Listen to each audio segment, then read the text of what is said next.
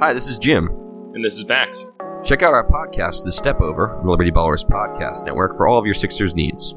Player analysis, game breakdowns, who would look coolest in a headband, and more. Subscribe to Liberty Ballers podcast feed on iTunes, Stitcher, Spotify, or wherever you get your favorite podcasts, and check out The Step Over, a podcast about Sixers basketball. Mostly.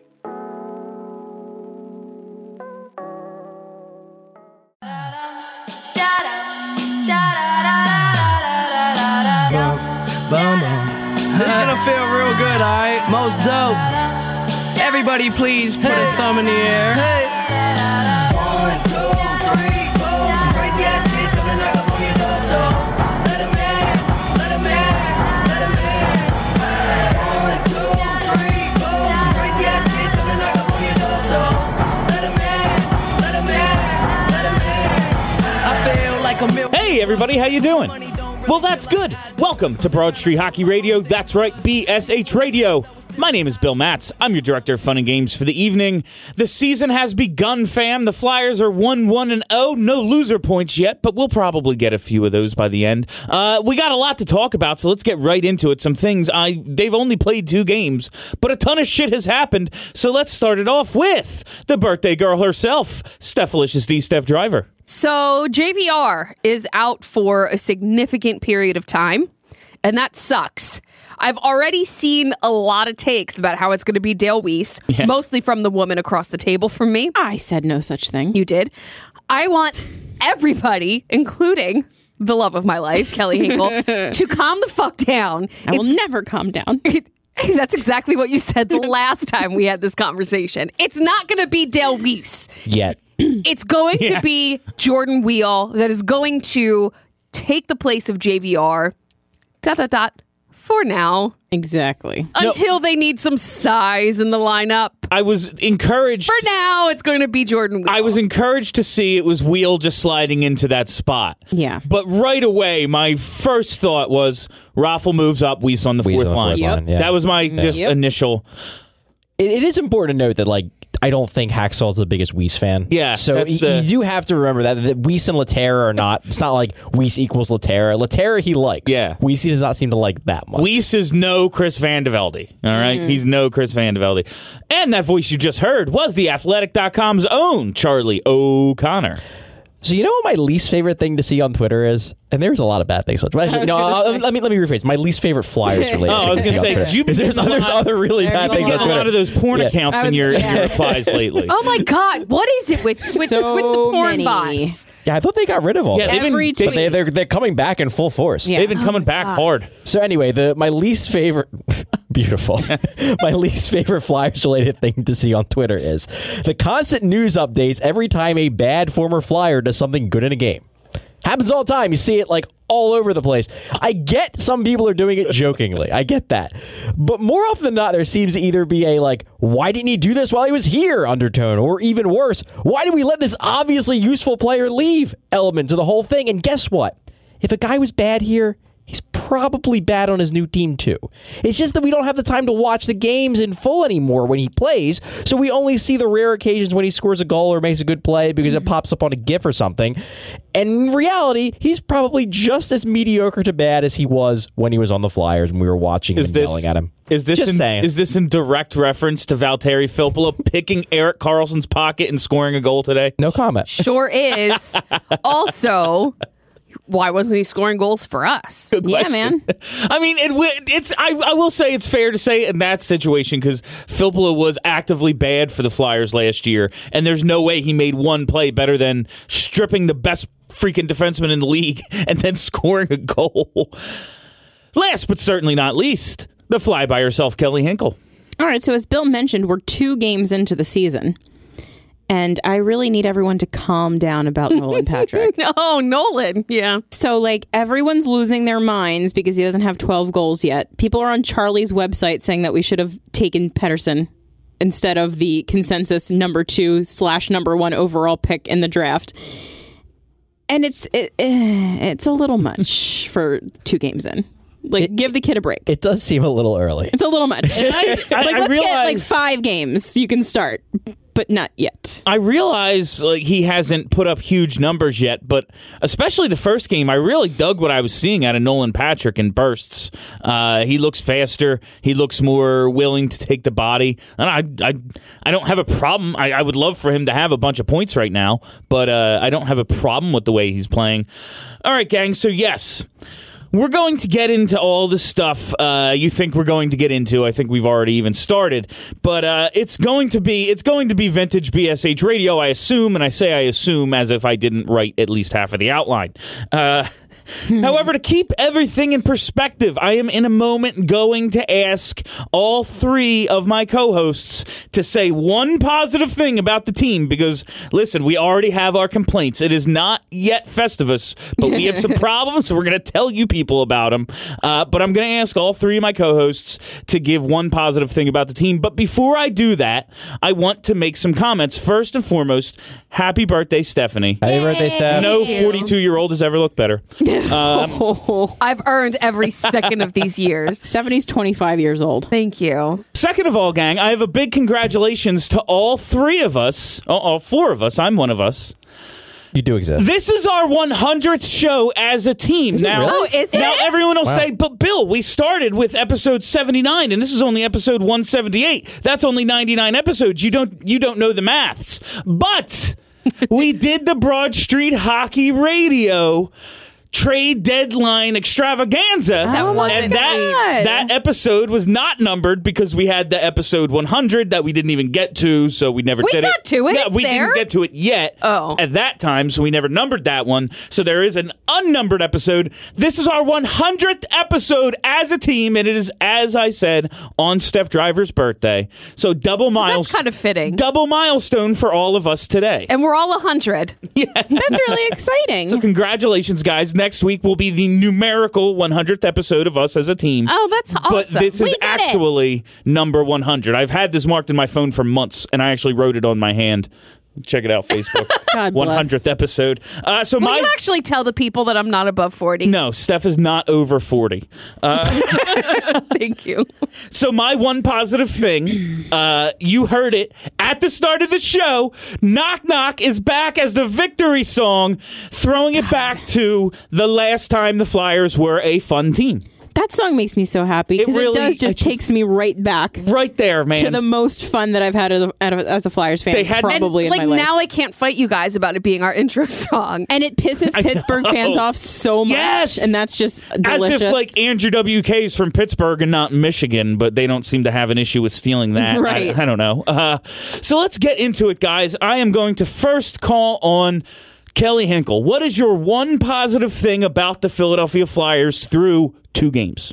I would say for me, it's the steady and reliable play of a one badass mother effer, because people have been yelling at us about our bad language. Have they? Badass motherfucker Kelly got a Brian crazy email Elliott today. has been great. He I think. he has been. And Very good. It surprised me because I was in the preseason. I mean, he was wasn't ready great to, in the to put the preseason, final so- nail in the coffin. But no, he's been good. This goaltending situation right now is being held together with popsicle sticks and chewing gum, basically. But Elliot is the popsicle sticks and the chewing gum right now. He is all they have. Quality chewing gum. Yeah. This is like Orbit. This is Blue Orbit for Yeah, sure. yeah. He's the blue orbit Yeah. of goaltenders. There are 2 blues. I always get The confused. dark blue. all Oh, right. I don't like the dark blue. Well, I mean, it's fine, but I like the lighter blue, the aquamarine, if you will. Mr. O'Connor, one positive thing, please. I would say it would be one Mikhail Vorobiev, who I think has been extremely impressive in the early going and pretty much just carried over exactly what he was doing well in the preseason to the regular season. And that's I expected an adjustment. You know, the NHL preseason is not regular season NHL level hockey. So, okay, maybe there's an adjustment period. We all saw it last year. Nolan Patrick looked pretty good in the preseason. Okay, this kid, and then for the first half of the season, gave them nothing. So, Vorobiev, not coming off the injuries or anything, but I was just thinking maybe there's going to be a bit of an adjustment. He looks like the perfect 3C. He is a 3C in this league, and I'm real happy about it. Yeah, he's looked fantastic. Steph, finish it off. One positive thing. All right, so I'm going broad with my positivity, and it's the skating. This entire team is flying up and down the ice, and it's really cool to see because this was a really slow team a couple years ago.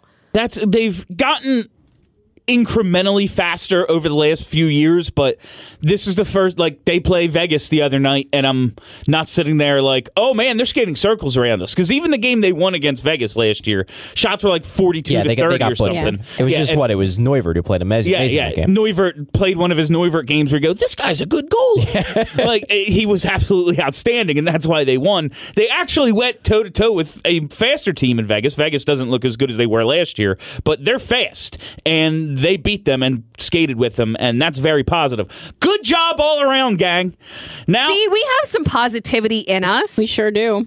And now we start with, I guess, the news of the day. 4 periods into his 5-year contract, JVR out 5 to 6 weeks with a lower body injury. Looked like he took a puck to the foot. And yeah, where is it? Knee. Oh, right? okay. Yeah, it looked like the side of the knee. Inside of his knee, I just saw the one angle. I thought maybe it was the foot. Inside of the knee, 5 to 6 weeks? What the hell happened? Could be a really bad bruise. Yeah, bone like a contusion. bruise or something. Sometimes they can be really rough. Even if you didn't break a bone. And it is hard to, you can't, if you can't push, you can't skate, so I get it. Our buddy Dr. Jake on Twitter today said that the inside of your knee, that part of your knee has a lot more stuff than the outside part of your knee. So if you hit the inside part of your knee, there's a lot that can go wrong. So maybe stop blocking pucks like that. Yes. That seemed like a kind of a freak thing. It was a fluke. That wasn't a Michael Raffle spin around backwards. I was yelling at Michael Raffle using JVR as as the scapegoat, I guess. But I thought, because right away, and that's how, when I wrote this outline where it says, just like that, the we've got 3 lines thing disappeared. But then I thought, you know what? Actually, this is an opportunity for Jordan Weal. I realized, no, it's not going to be Raffle, which will bring Weiss back. We do have Weal still, and that is good. Jordan Weal. He's going to be on the third line with Vorobiev and Simmons. Simmons and Weal have had that chemistry before. Now they actually have a center whose name isn't, Valtteri Filppula. There's a chance he succeeds. Yeah. And if he plays well in this opportunity, what do we think the chances are when JVR comes back, Jordan Weal is still in this lineup? Slim. I mean, optimistically, I would like to think that if Jordan Weal plays very well and JVR comes back, obviously JVR is not going to be scratched. They're going to put him back in the lineup immediately. That the coach would say, screw this 4th line thing. This guy's playing too well. I need him in the lineup. Realistically, I'm not sure. I really don't know if they're so wedded to this idea of Jordan Weal has to be in the top 9. It's weird though, because he did play some time last year in the 4th line. So I don't know why they've just kind of decided this.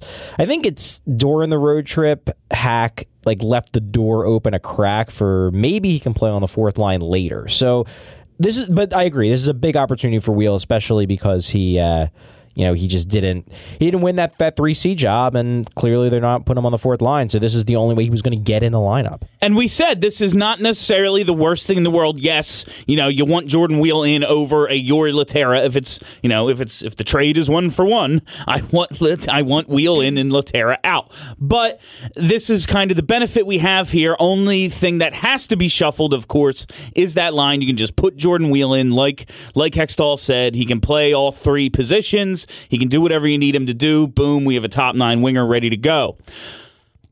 But they didn't just shuffle the one thing.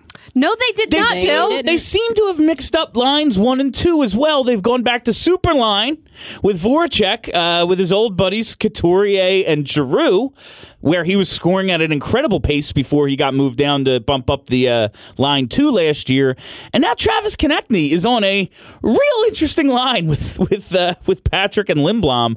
I like the makeup of that line. You have some size, you have some speed, you have some scoring, you have some distribution. I like everything I'm seeing. I just want to keep that top line together because I know what it can do. So Travis Konecny can do 2 laps of the rink before Lindblom and Patrick can get from one goal to the other, right? Yeah. Yeah. He's significantly faster than both of them. Significantly. But he's also Particularly significantly Lindblom, I think. faster Couturier and Giroux. True. That's very fair. Yeah, That's I mean, very Couturier is fair. about the same speed as maybe as Patrick. I think he's probably faster than Lindblom, but might be the same speed as Patrick. Giroux is a little bit faster than all of them. Giroux is a he's little- not. He's not on Konechny's level. No. Giroux can skate, and he's a swift athlete, but he is by no means the straight line speed of Travis Konechny. Yeah. But yeah, your point well taken. It might be, hey, where is everybody when he thinks he's when he thinks he's leading a 3-on-2 and it's actually a 1-on-2? Like, I love Travis Konechny a lot, and I feel like he's just going to be bored. Like, he's just going to be skating around by himself, waiting for somebody to Yeah. pass him the puck. I think this is a good test for Konechny, though, because I do believe, in part, yes, it was stupid to break up the top line going into the playoffs last year and to go, well, we need Raffl because he scores playoff goals. And it's like, yeah, but Konechny just scores more goals. So Yeah. I'd rather have more that are pretty than, but whatever. It was dumb to do that. But I do think some of the motivation was, hey, that line is giving us nothing. Maybe Travis Konechny can pull them into relevance. Yeah, I mean, And yeah, God. no, and it's just maybe this will get Nolan Patrick going. That's what I'm hoping for. That's clearly what they're trying to do, because that second line hasn't been great over an entire 2 games. Make sweeping generalizations. Yeah, but I just don't like fixing things that aren't broken. And that top line is like the one thing on this team that is very well and truly not broken.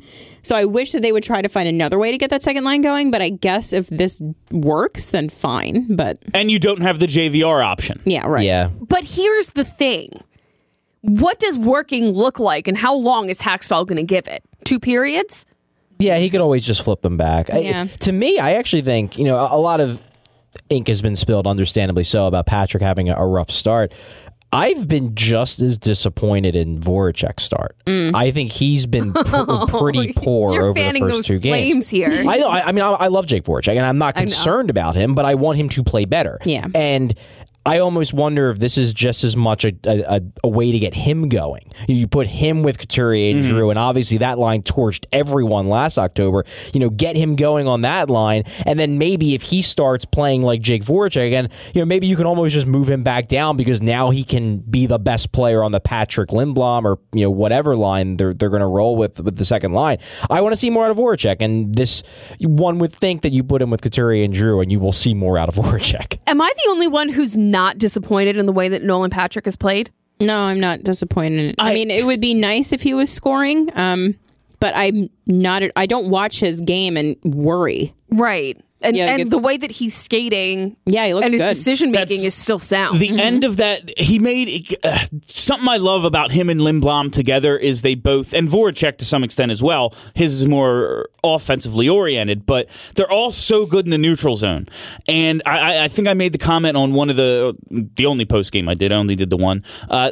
Lindblom and Patrick both seem to like forecheck via backcheck. Like they almost create offense by playing defense. Like they come up behind guys, lift their sticks, and steal the puck all the time. And like it's not the sexiest play, but that's a straight up. Are you sure? Like that's a steal, and it gets play going the other Yeah. way. Now imagine. Patrick does that, turns around and just flips it to a streaking Konechny. Now we have a rush. So maybe it could work. But yeah, I want Nolan Patrick scoring and everything, but he's doing other things. And I know this is the argument we made about Couturier for like 5 years until he finally started. But he does everything else. But yes, Nolan Patrick, former second overall pick. He had the big second half last year. We need him to take strides. He's the number 2 center. But in no way am I concerned about how he's playing because I'm seeing him make good plays. I think it's a combination of 2 things. Number one, there was an understandable expectation that he was going to blow the doors off to start this year because of the summer, finally had a chance to train, finally isn't hurt, had the big second half. So the fact that he hasn't done that has people like, hey, why isn't Nolan Patrick doing anything? The second reason is that he really didn't have that great of a preseason. Like everybody else had that one game where they looked awesome. Like Lindblom had that one game, Konechny had that one game, Giroux had that one game. Patrick has not yet scored a point in 2018-19, preseason and regular season. And it's a little concerning because you're wanting to see that offensive flash, and it just hasn't been there. If we would have seen it at least once in preseason, I'd be a bit less concerned. But I'm a little bit like, maybe Nolan's gripping the stick a little bit too tight in the offensive zone, and he was the second-line center. He's got to score. If it's not like he's Couturier on the fourth line in his early years, like, he's 2C. He's got to score points. I mean, I'm scrolling through NHL.com right now just for funsies, and there are quite a lot of very good hockey players through 2 games who have 0 points. Sure, but it's not just the points. I guess the way I differ from you guys, I don't think he's playing that well. Like, he's doing some things right, but so much of his game is offense. And if this was a case of him creating a ton of chances in the offensive zone and they just weren't going in, that would be one thing. Yeah. He's doing nothing in the offensive zone, and I want to see him do something in the offensive zone. He's just waiting till they bring it back home so that the home crowd can cheer his name again. Everyone knows he's a very dramatic showman. That's God, I can't think of anything that is more opposite of what Nolan Patrick is. The thing that makes me laugh about this idea of a rough start is, yes, okay, maybe it is. But if he plays the next 3 games extremely well and has 5 then points, forget about it. Then it's, oh my God, he's off to such a great start. Right, it's only been 2 games. Dose. They seemed, JVR's out, so they had to make an addition to Power Play 2, and I guess we can talk about Power Play 2 now as well, but Lindblom is stepping in there, Charlie? Yeah, I was actually kind of surprised that Lindblom wasn't on the second unit to start the year, but they put Vorobyev in there, which was, really a kind of a show of confidence in the rookie to put him on the second unit right away. And now Lindblom's there. Lindblom's in the net front, it looks like. So, it's fine. I mean, we'll see how they do. It's not like they've gotten much out of the second unit yet, so hopefully this gets them going. But obviously the loss of JVR is big there because that was a big reason why Power Play 2 was supposed to be better this year. You add this great Power Play scorer to the net front, and boom, you're going to get goals. And now they won't have him for 5 to 6 weeks. So now that we're talking about Power Play 2, I guess I'll just bring it up now. They're going with 4 forwards, and Sanheim is not on the second power play.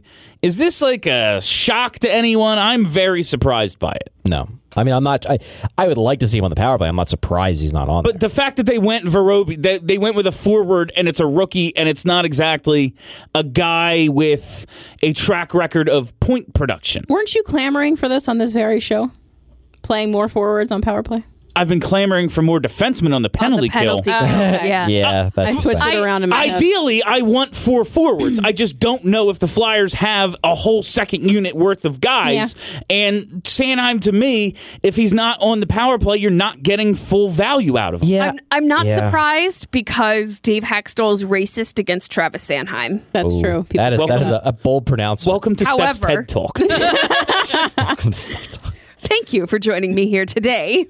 Let's talk about Dave Haxtell and his decision making. So I think the reason why he's not on the second unit, to be honest, is just because of the structure they use. And I'm not talking about personnel structure. It's because they like only having that one defenseman up top. If Sanheim's going to be on that unit, I want him up top because he's so good at lateral movement. He's so good at walking the line with the puck.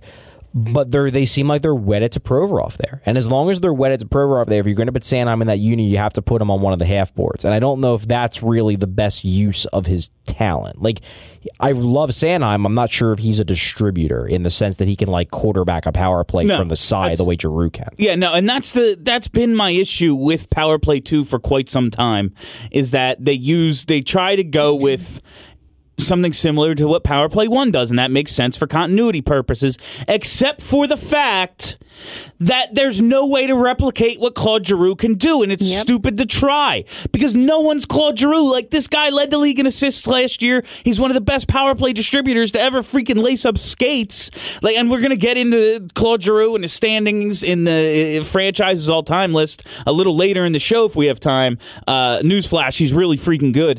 Weird. But, like, to say, okay, yeah, and we'll just do this with other guys, probably not. Probably is not going to work. You need to try something different, and I get it. You don't want to have to practice 2 different things, and it's hard to install that. But unless Giroux's going to play on both, it's stupid to do Giroux shit. Like the Eagles, you know what they did when Nick Foles took over the offense last year? Changed the offense, because him and Carson Wentz are totally different players. I don't know. It just seems to make sense to me. It really isn't that hard to have two separate structures. It doesn't seem like it should be. It's not as if they practice, they practice, I guess, at the same time, but they're literally on opposite sides of the ice. You could very easily... And then they run into each other and we lose. Then we lose strong theory. No, you could very easily just run, kind of like an overload or something like that, where you have two defensemen up top and then you load up the bottom with forwards. You could easily do that if you wanted to. They just don't want to do it. And I mean, generally speaking, I'm in favor of going with more forwards over defensemen. But in this case, it kind of sucks that Sanheim isn't really getting a shot there when I think he could succeed there. And as much as I love Provorov, and I do, and I think he's going to win a Norris Trophy at some point, it's not as if Power Play 2 has been some dynamo with him on it. No. He had all those goals last year. None were on the Power Play? Maybe one? I'd have to go back and look. I would think he probably snuck one or two in there, right? I don't remember. And were they when Ghost was not playing and he was on Power Play 1? That's possible. That's all.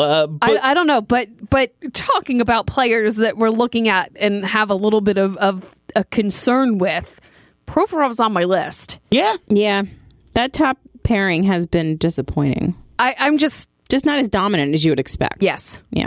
See, I guess this is kind of flipping. I'm concerned about Patrick. I'm not concerned. I mean, relatively speaking, I'm not that concerned about Patrick. I want to see more from Patrick. I'm also not that concerned about Provorov, but I'm looking like, is there something up here? I haven't had any real issues with anything Provorov. I mean, he's had a couple bad plays, but when you're on the ice for 25 minutes a game, you're going to. Fair. Yeah, no, I mean, Erik Karlsson, again, got his pocket picked by Valtteri Filppula today and gave up a goal. Like, shit happens sometimes. And things get amplified because it's Ivan Provorov, and you go, wow, it was him? But no, I'm not concerned just because I think I know what that pairing's going to be. So after 2 games, I'm not. But now let's talk about the defense. And I had some sound queued up for it was Kelly. Dave Hackstall, what are you doing? I found on my phone today. Oh my God. We'll just throw it out there. Dave Hackstall, what are you doing? So Christian Folin. What are you doing? Christian Folin dresses in game 2 because Hack believes in participation trophies. This is my TED Talk now. The coach said he wanted to get Folin into a game and that he had a good camp and deserved a game. This is participation trophy bullshit. This is exactly what he did last year with Brandon Manning, about how Brandon Manning deserved to play a game because he was a veteran and Travis Sanheim was not. This is the exact same thing. And Charlie, this is from your article today. It was a good sentence, so I stole it. The intention, presumably, was to test out the 2 defensemen at the bottom of the depth chart and determine which one warrants more playing time moving forward. Now, this is a line of thinking. If there was a question as to what Christian Folin's role is, okay, yeah, sure. Like, Radko Gudas had a really rough second half of the season and a dreadful playoff, so all right. But after game 1 and the success that you had there, and you won, this is a thing where, we're winning with Brandon Manning in the lineup, so he can't come out. Yeah, I don't know what to tell you. Van de Velde's not going to come out when we're winning games. But no, since it's Radko and we got to get some guy who's worse than him in a game, that logic doesn't apply, and we have to freaking play him. What? This is the stupidest shit. This is intentionally making the team worse. This is a decision where you went, yeah, he's not as good, but let's play him anyway. He was available on July 5th. The Flyers signed him to an $800,000 deal on July 5th. Such noted superstars as the aforementioned Brandon Manning and maybe a Luke Shen signed on July 1st. Yeah. No, it's I don't know what Hackstall is doing here other than he needs to... Losing on purpose? Is he betting against his own team? Maybe. Well, he's flinging spaghetti at the wall and waiting to see what sticks, but...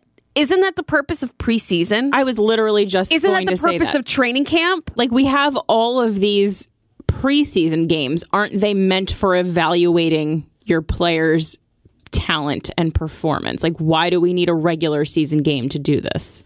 So I am on the record as not hating this move as much as other people do. But he was very bad, Charles. I don't like it, but I understand.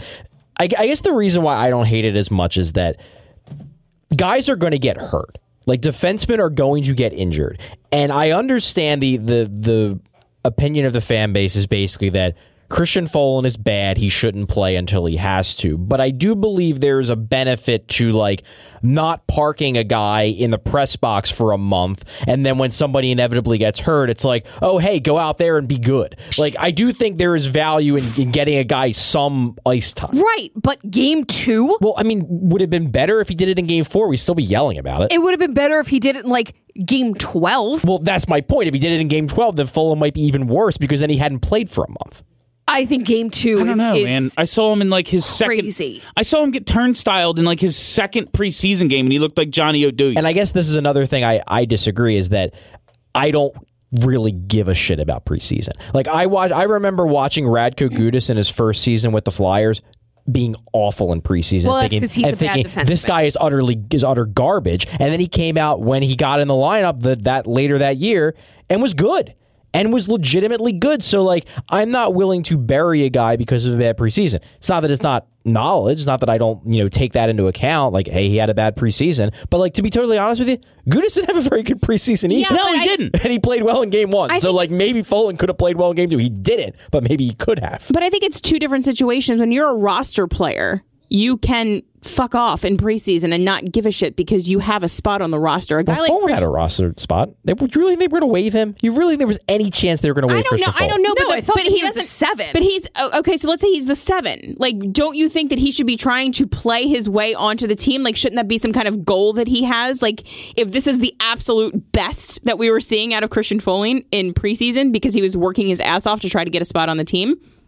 Not great. Well, I guess you could say the same thing about Radko Gudas, and he played like crap too. Because I mean, but theoretically, already on the team. Yeah, but so was Folin. Theoretically, Gudas and Folin were kind of in the same spot as we saw in games 1 and 2. But Folin's contract is for a 7th defenseman. Radko Gudas is getting paid like a roster mainstay. Fair, but I mean that could change.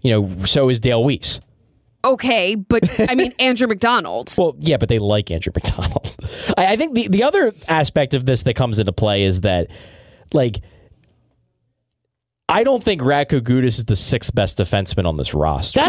So like that's the thing. Like we I don't think have the 6th best defenseman. Yeah, like in this organization. Well, my point is that I think fans would have been a little bit less annoyed by this if game 1 Andrew McDonald played and game 2 Andrew McDonald sat for Christian Folin. That would have probably angered people less. Yeah, sure. Because the underlying problem here is that most people think that Gudas is better than McDonald, and Gudas is in the second pair. McDonald's in the second pair, and Gudas is getting bounced between the press box. My other issue, you can go in a second. I'm thinking. Go ahead. I don't remember what I was going to say. Well, I'm trying to think if this would have upset me as much because we know I don't like Radko Gudas, and I think that the lineup is better without him in it. Would I have had the same reaction if it was Andrew McDonald that Folin replaced? And I think that I would. I think that game 2 is just... It's a very bizarre decision. You can't get into any kind of rhythm when you have 2 games in the same week with different defensive pairs. I just think that the decision making is lacking. And I mean, to be fair, we probably wouldn't have. Be fair. Thank you. We wouldn't have been so upset if he didn't get absolutely blown out and led directly to that second it was Avalanche really goal. bad. And that's the other. I remember my issue now is like I've seen Radko Gudas play well before. I know that he is capable of being a good hockey player.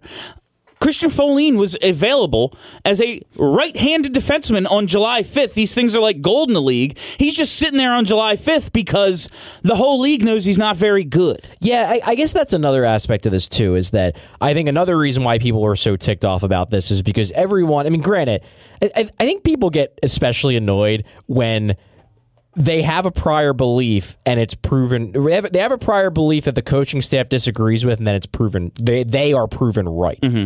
Everybody just decided this summer that Christian Folin sucked. Like everyone, as a collective fan base, is like, this guy is utter garbage. And in all honesty, last year he wasn't that bad for LA. He was okay. He wasn't great. He wasn't that bad. But everybody in Philadelphia was like, yeah, this guy is garbage. He's awful.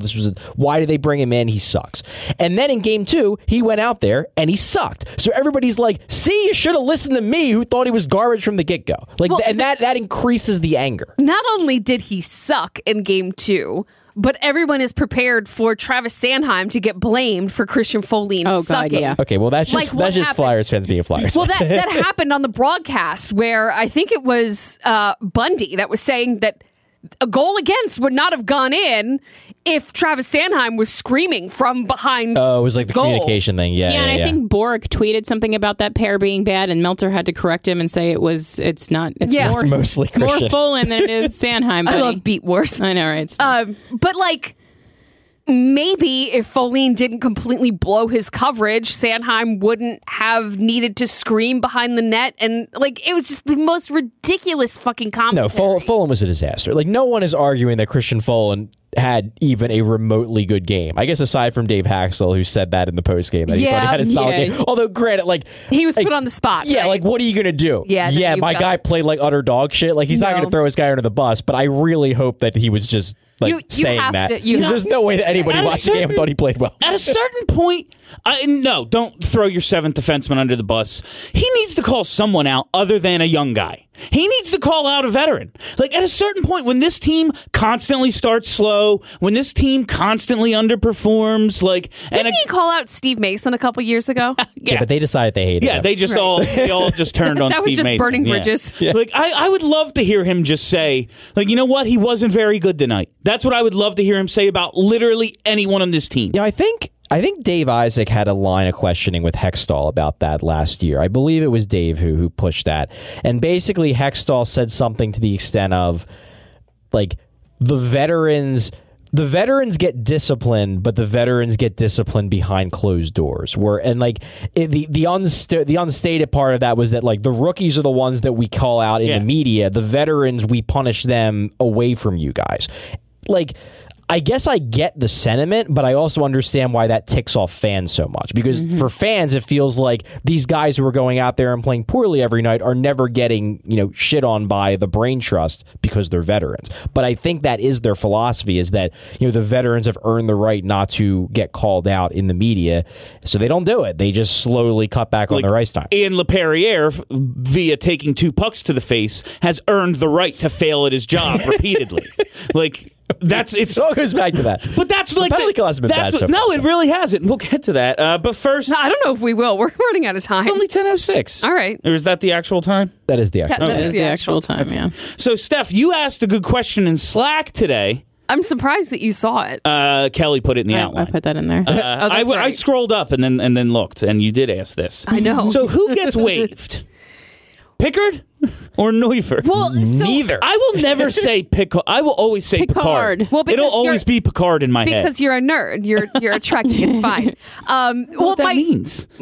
Yes, you do. The thought process was the Flyers are going to have to waive a goalie soon. Like, we went through this exercise last week. They knew the timeline for Michael Neuvirth's injury, and they knew that he was going to come back probably in October.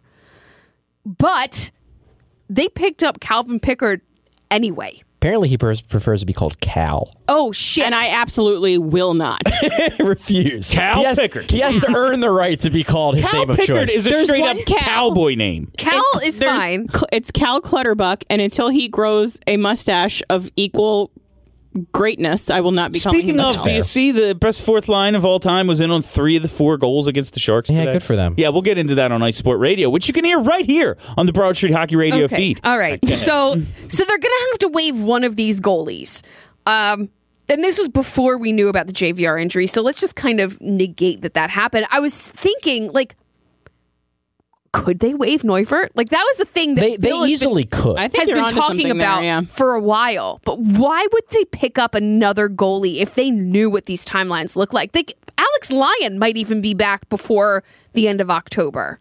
Here's Yeah, why. I mean, Lions are I irrelevant would right now. personally. Right. But, you know, I agree. He's another guy you have to waive. They play back-to-backs this week, right? They have Tuesday, Wednesday. So chances are they're going to need Pickard because Neuvert is made of I don't know, glass or bird bones or Yeah. That makes me so uncomfortable. he's invisible. Maybe he's, whatever. You're probably going to need your backup this week.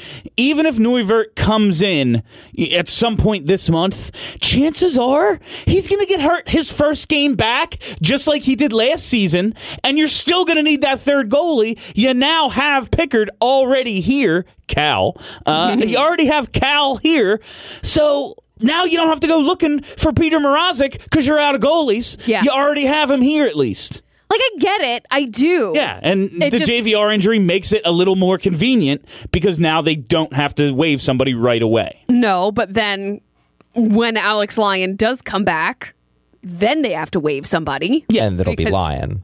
Right. Yeah. Well, maybe it'll be Neuwirth. Yeah, it's really No, it'll be Lion. no. The Lion's getting waived regardless. The question really is Neuwirth or Pickard, or neither. Like, it doesn't, as crazy as this seems, like, is it really that crazy to imagine they just keep 3 goalies? So here's the thing. Like, I'm not talking about like just until JVR is back. I'm talking No, about I like know. the season. I know. Because it gives you 1 extra defenseman, 1 extra forward, and 1 extra goalie when you have Michael Neuwirth, the guy made of glass. So here's the thing. The last team that I can remember that did this was the Islanders. And I don't want to replicate any fucking thing that the Fair Islanders point. did. Like, ever. You have your starting forwards, and even though Laterra's in that group, okay, we're good. We're bringing in Wheel, so we're fine there. And we have Weiss, who, could always be waived for some reason. He's a guy. Well, he already has been waived. He can be sent down he can for the be next sent 30 down days. this whole month. Yeah. What am I saying? Yeah, so you could always do that. And like, if you need someone, you can always bring up a waivers exempt guy like Albay Kubel. Yeah. Albay Kubel. Knack. Kubel. And like someone like that you really won't need 14 forwards at any point. On the roster, you can always just bring one up. They have a bunch of them down there who can come in and play fourth line minutes if you need them to. The defensemen, you have those guys. You also have someone like Phil Myers down in the Phantoms that you can always just bring up. He's also waiver exempt. Yeah. Waiver exempt, exactly. So you have options where you can carry 3 goalies and get away with it. I really believe it could happen. It makes sense It when you could have happen. a 33-year-old coming off abdominal surgery, a Michael Neuwirth coming off of I'm going to be in the off of hospital, everything. coming off I'm going to be in the hospital every other week of my life, and now some guy who got waived by Toronto. Like, it makes sense to me. Oh, the other guy that got waived by Toronto is doing pretty well, right? What, McElhinney? Yeah. Where'd he go, Is he actually Carolina? playing games in Carolina? I thought he was. He beat out I Peter Mrazek. I know Mrazek is giving up lots of goals. Oh, you don't say. I But Carolina's winning anyway because they're scoring lots of goals. Yeah, maybe. Like, I guess I always looked at this as, I always assumed that Pickard was probably just a pickup in the interim. But yeah, the more we're talking about this, it could be a 3. They could stick with 3 goalies because they just don't trust Neuwirth at all to stay healthy, which is the rational way to look at it because you cannot trust Neuwirth at all to stay healthy.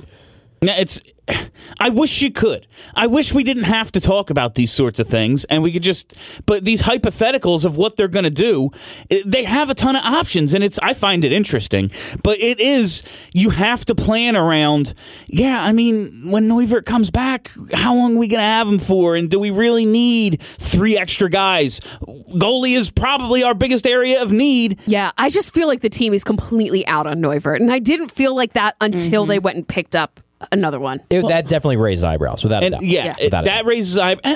I go back to, was it breakup day when they said we're going to keep our eye on what Neuwirth does this summer? Like, his whole, I'm changing my routine and I'm staying here. And that he was originally going to go to Canada to train with the guy who works with Hellebuck, and then he was like, nah, I'm calling it audible. I'm just going to spend the entire offseason right in front of you guys in Voorhees. Yeah, and we're going to hang out in New Jersey. I think that wasn't his audible. I have a feeling a feeling the organization went, there's something the matter with what you're doing, and we have to figure this shit out because you're still under contract this year. Let's see. And how'd that work, Michael? Yeah, well, already injured. And that's the going and getting Pickard thing. Seems like I do feel bad for him. Yeah, no, because he's good. Yeah. He could have a good career if he could just get on the ice. But also, like, as a human, like, oh man, I feel bad for him. He gets paid either way. Hockey contracts are I guaranteed. know, but still, That's fair. it's not the same football where, oh yeah, I got to mortgage my house because I tore my ACL. I know. But yeah, no, I feel bad for me because I want to have a good freaking goalie. I never feel bad for you. Well, I wouldn't. All right, let's talk about the special teams. We already got Do we have to? We already got in the... Good response. We got 15 minutes left. There's only 2 things left on the outline. This is going to be one of them. So we already talked about power play 2 a little. I like that they have the confidence in Vorobiev. Like, that's cool. And he is a really good passer, and he seems to be a good decision maker, so I get it. I just wanted to see Sanheim there this year. The penalty kill. They've allowed 1 goal on 7 opportunities through 2 games, which is absolutely freaking incredible, given last year's numbers. In the first game, they gave up some scoring chances, but I liked that they gave them up swinging. They looked aggressive to me. They looked like a team that wanted to pressure the puck more than sit back, and it's not like you could be worse than last year. I guess you could statistically. There are 2 teams worse than them, but really, it would be tough. It's like, don't challenge them, Bill. Really, it would be tough to be worse than last year. So playing soft in the defensive zone, what's the point? If we're giving up the scoring chances anyway, let's give our guys an opportunity to make a play. What have you guys seen? I mean, I haven't been incredibly annoyed by it. I don't think it's fixed. No. Like, there were a few really bad breakdowns in that Colorado game. Obviously, they got the 1 goal, but there were a couple times where, like, I think there was one play where they ended up with what essentially amounted to a 2-on-none on a power play because Andrew McDonald got walked in the center of the neutral zone formation. Oh, you don't say. Yeah, like that was bizarre and bad. And that happened again later where I think Lawton was too far up in the forecheck and then they blasted around him and had like another semi-breakaway. So there's clearly some shit they need to clean up still. But I do agree that it does seem like they're definitely pressuring more up ice. Like when the teams are trying to get out from behind their own net, that first forward is coming in harder, which is good. That was something they did more of at the end of the year. And it does seem like there's a little bit more pressure, a little bit more in the defensive zone. But I don't know. I don't see any dramatic system shifts. I like the fact that Raffle is getting more ice time. That's what I like that a lot. I like the fact too. that Lawton is back on the top penalty kill unit. Yeah. Because last year he started on the top penalty kill unit and they got bumped down, and then it was like the Laterra and Filppula show. Yeah, I wanted to get into the player usage, and they've used 6 of their 7 defensemen. Ghost just doesn't touch the ice shorthanded, which I think is a mistake. They should play him at forward.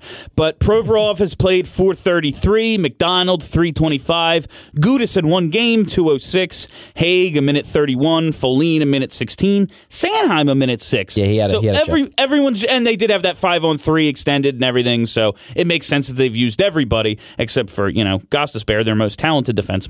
And then, listen, you got to get Andrew McDonald his 3 minutes. Yeah.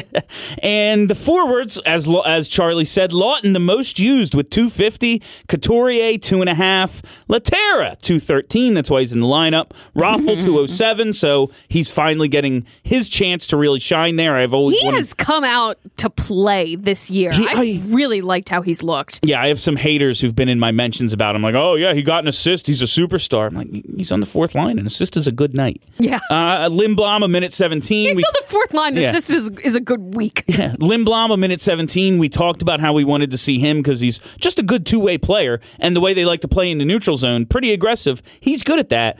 Giroux's got 21 seconds, and Konechny 3 seconds. I guess he just came out at the end of one. So they're using a lot of different combinations. I like what I'm seeing for the most part, considering it was maybe the weakest aspect of the team last year. Now, when they're down to their 8th goalie or whatever the hell they got down to, that hurt them last year. But the single weakest aspect of the team all year last year, penalty kill, I think it's a little better. I mean, it certainly does look better through 2 games than it did last season, but through 2 games, I'm not ready to declare it fixed. Yes. Clearly, if they have a bad night tomorrow, my whole post game is going to be about firing in LaPerriere still. But they're getting some saves. Yeah. Guys they still just can't defend. They still just can't defend the front of their own net, and it blows my mind. But it's not that they can; it's they don't. They choose not to. They just don't. It seems to be structurally. They're like, nah, he's fine there. Nah, that guy's standing. Like, if I say this all the time.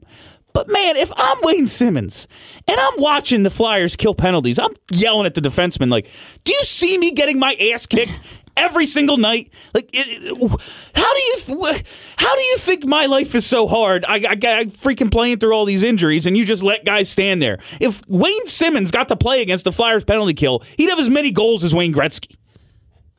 I missed the beginning part, so I don't know what you're yelling about. Okay, he's right. Are you yelling about how they don't clear the porch? They don't. Yeah, guys just stand there totally by themselves. It's definitely the system. No, it's absolutely the system. That's what they do. No, it's been that way for years. Oh yeah, There's it's nobody in front and of it's not. That's why I can't always just blame Hackstall for certain things, because these are things I complained about under Laviolette and Berube as well.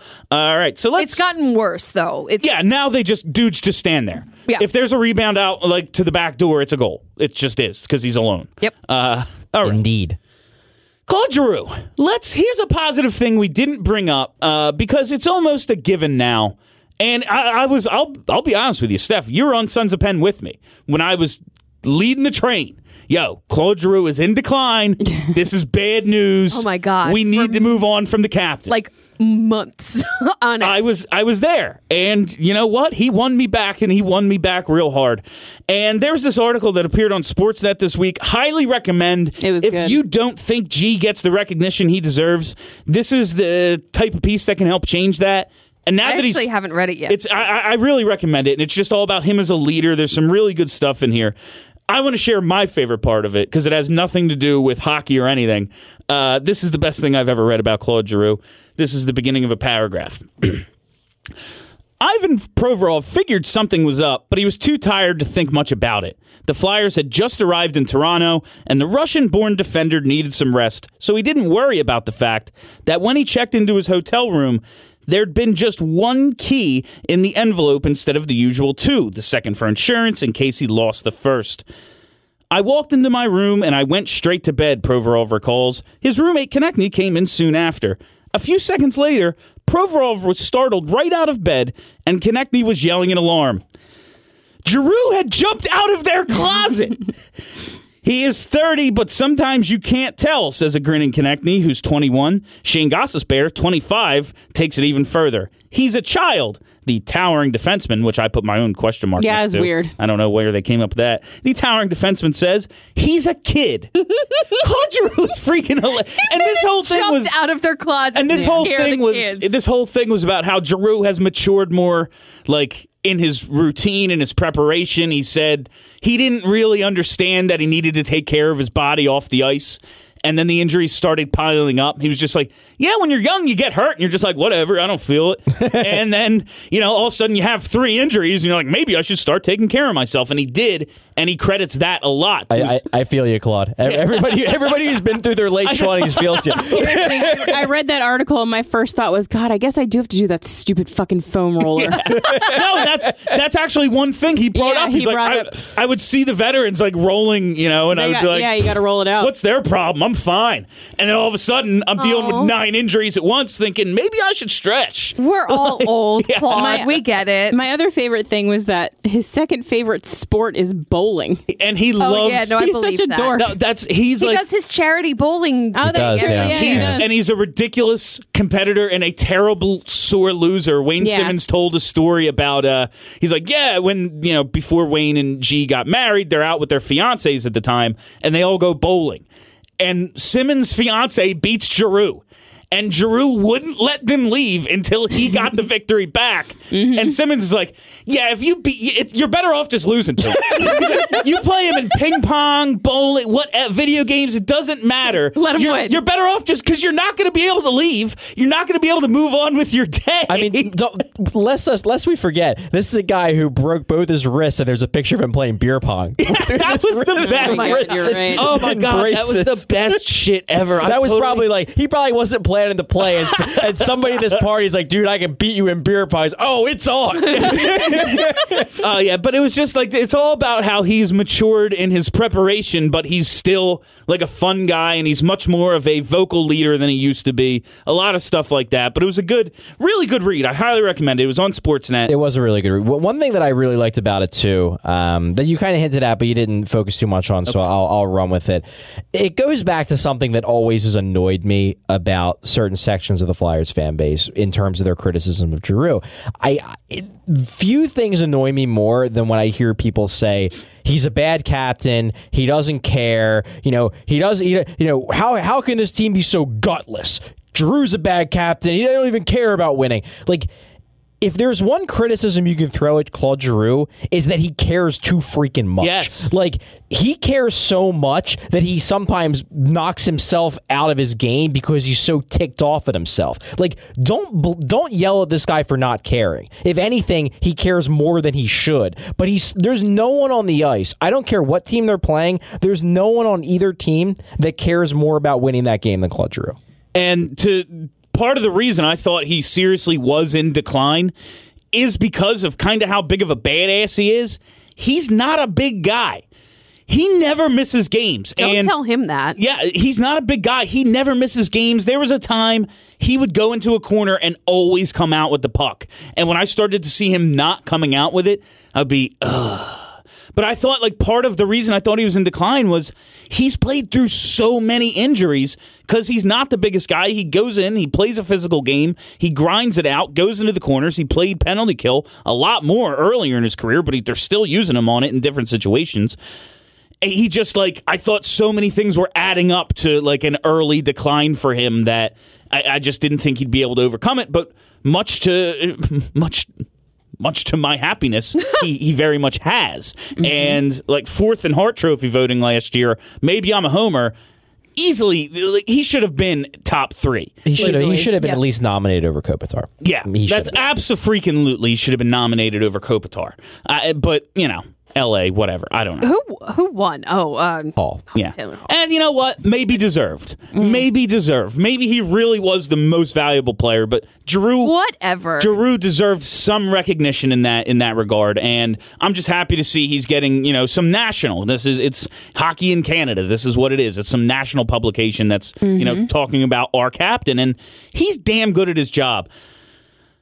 Are you going to go into this franchise leaderboard thing? Because this is interesting. Yeah. So Giroux on the franchise leaderboard, they're talking about where he is in assists. He got the assist against Vegas to put him into I think third place by himself or fourth place. I have it right in front of me. So I started looking at everything he's gonna be at the top of.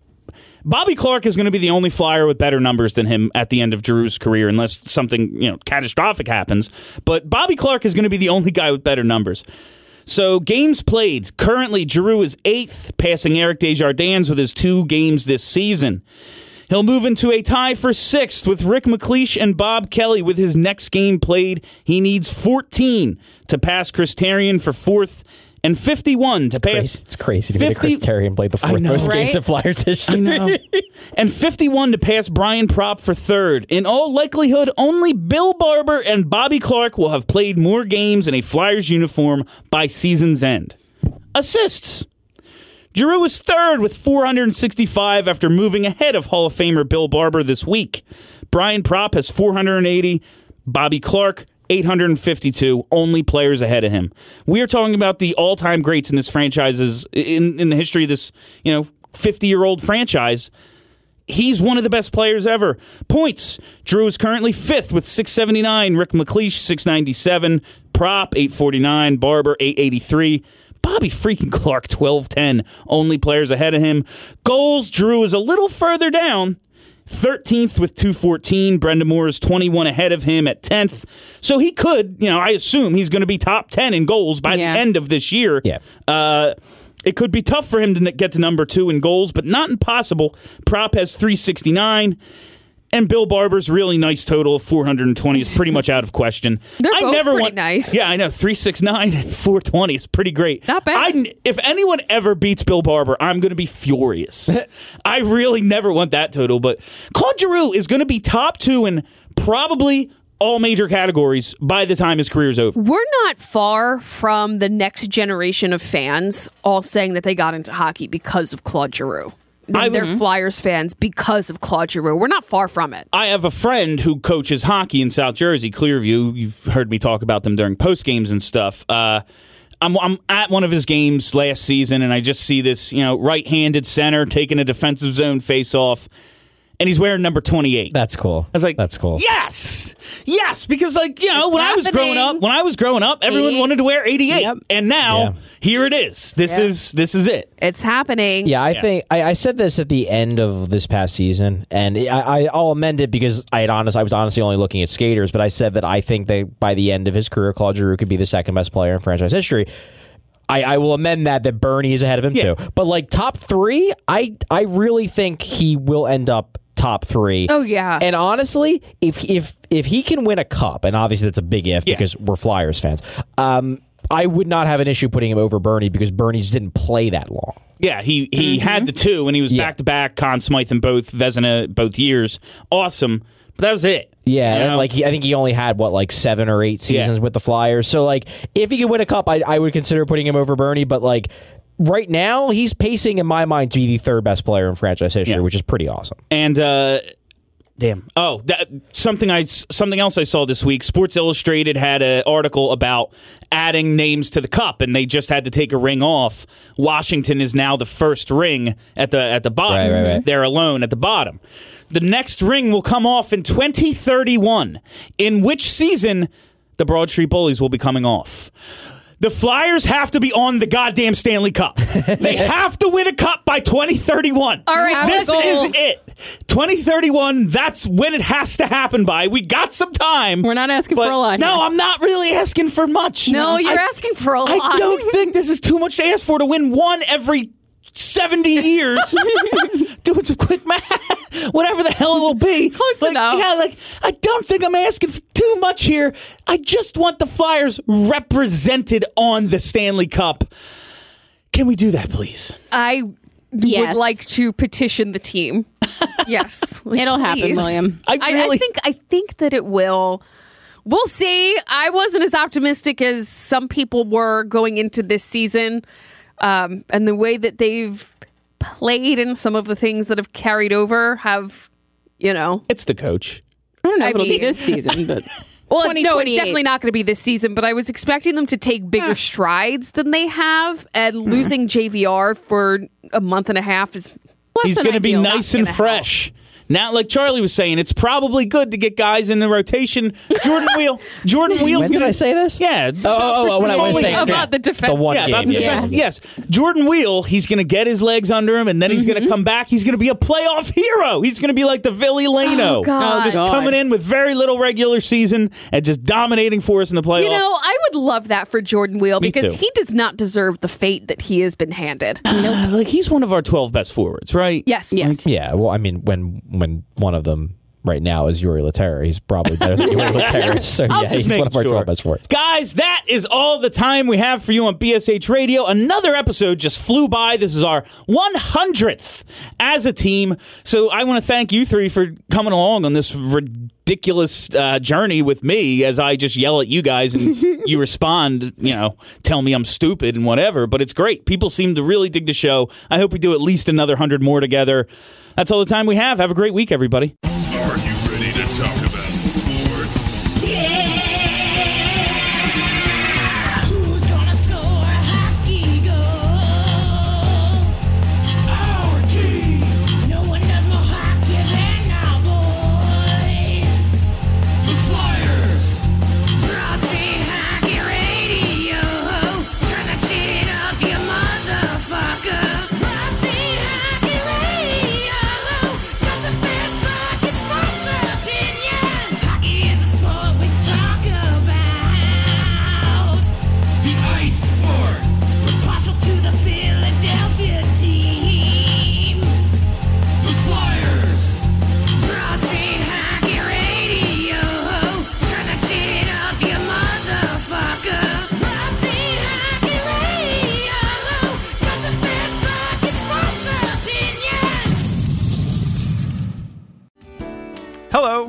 I'm Spencer Hall from SB Nation, and I want to tell you about my new show, It Seemed Smart. It Seemed Smart is a show about people doing things that, for some reason or another, seem smart at the time. Those things might include doing a little cocaine and driving a bike up a mountain. Or, I don't know, maybe racing 100 miles per hour across the country in the middle of the night with no one's permission. Or even stealing a bat from an umpire's room in a Major League Baseball park. Check it out, and if you like it, tell a friend. I'm Spencer Hall. Don't do anything smart.